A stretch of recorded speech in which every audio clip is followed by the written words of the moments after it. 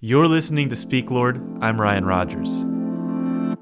For the past 2 weeks on Speak Lord, I've been reflecting on the truth that there is no other God. Deuteronomy 4:39 says, "Know therefore today, and lay it in your heart, that the Lord is God in heaven above and on the earth beneath.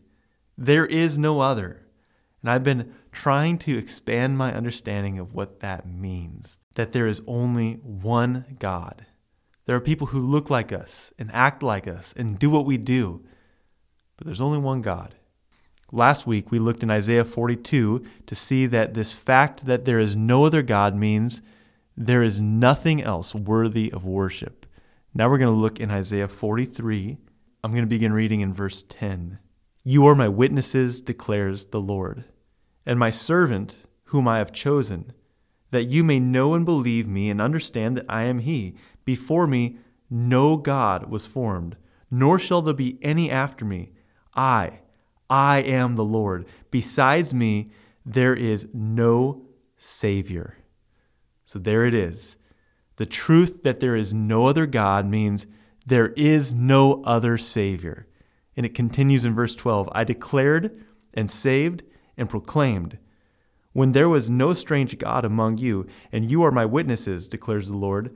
I am God, and henceforth I am He. There is none who can deliver from my hand. I work. Who can turn it back?" The New Testament affirms this in Acts 4, verse 12. "There is salvation in no one else. For there is no other name under heaven given among men by which we must be saved." I talk a lot about God's grace and about salvation through God's grace and not by our works. It's a biblical truth. It's all over Scripture, and it's a beautiful one. I imagine it's one that you already know. If you don't, it is true that God saves us by grace through faith, not by works, so that no one can boast. That is in Ephesians 2, verse 8 through 10.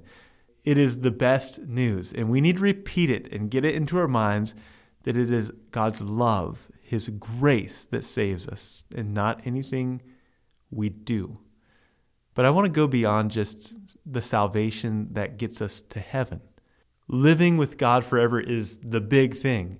But in addition to that, there are things we need delivered from and saved from right now. I need help not just to get to heaven, but to get through things today. There are troubles that I need saved from, and there is no other Savior. I need deliverance from my impure thoughts, from anxiety, from selfishness, from my distractibility, from my lack of discipline, from my competing desires. I need saved, and there is no other Savior but God. And it's possible that I might gain some tools through self-help. There are places I might look other than Jesus to help me with some of the things I face today. But they're not saviors, because it's not just figuring out some tools to manage. It's about what we're brought into. And nothing else but Jesus can bring us into the life He has for us. I might learn how to cope. I might grow in some discipline, but only Jesus can save me from the bad and bring me into the life He has for me. With Jesus as my Savior, I'm not just delivered from sin into a life of mediocrity. I'm delivered to live in life more abundant. My deliverance doesn't just shut down my impure thoughts. It fills my mind with holy things. It doesn't just silence my anxiety, it fills me with the peace of Jesus. There is no other Savior.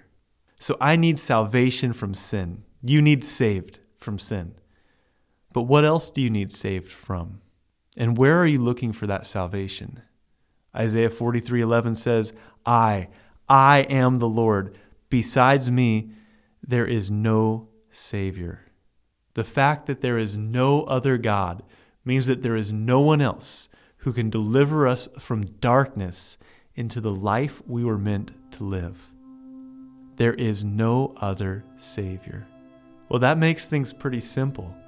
If there's something I need saved from, there's one place to look.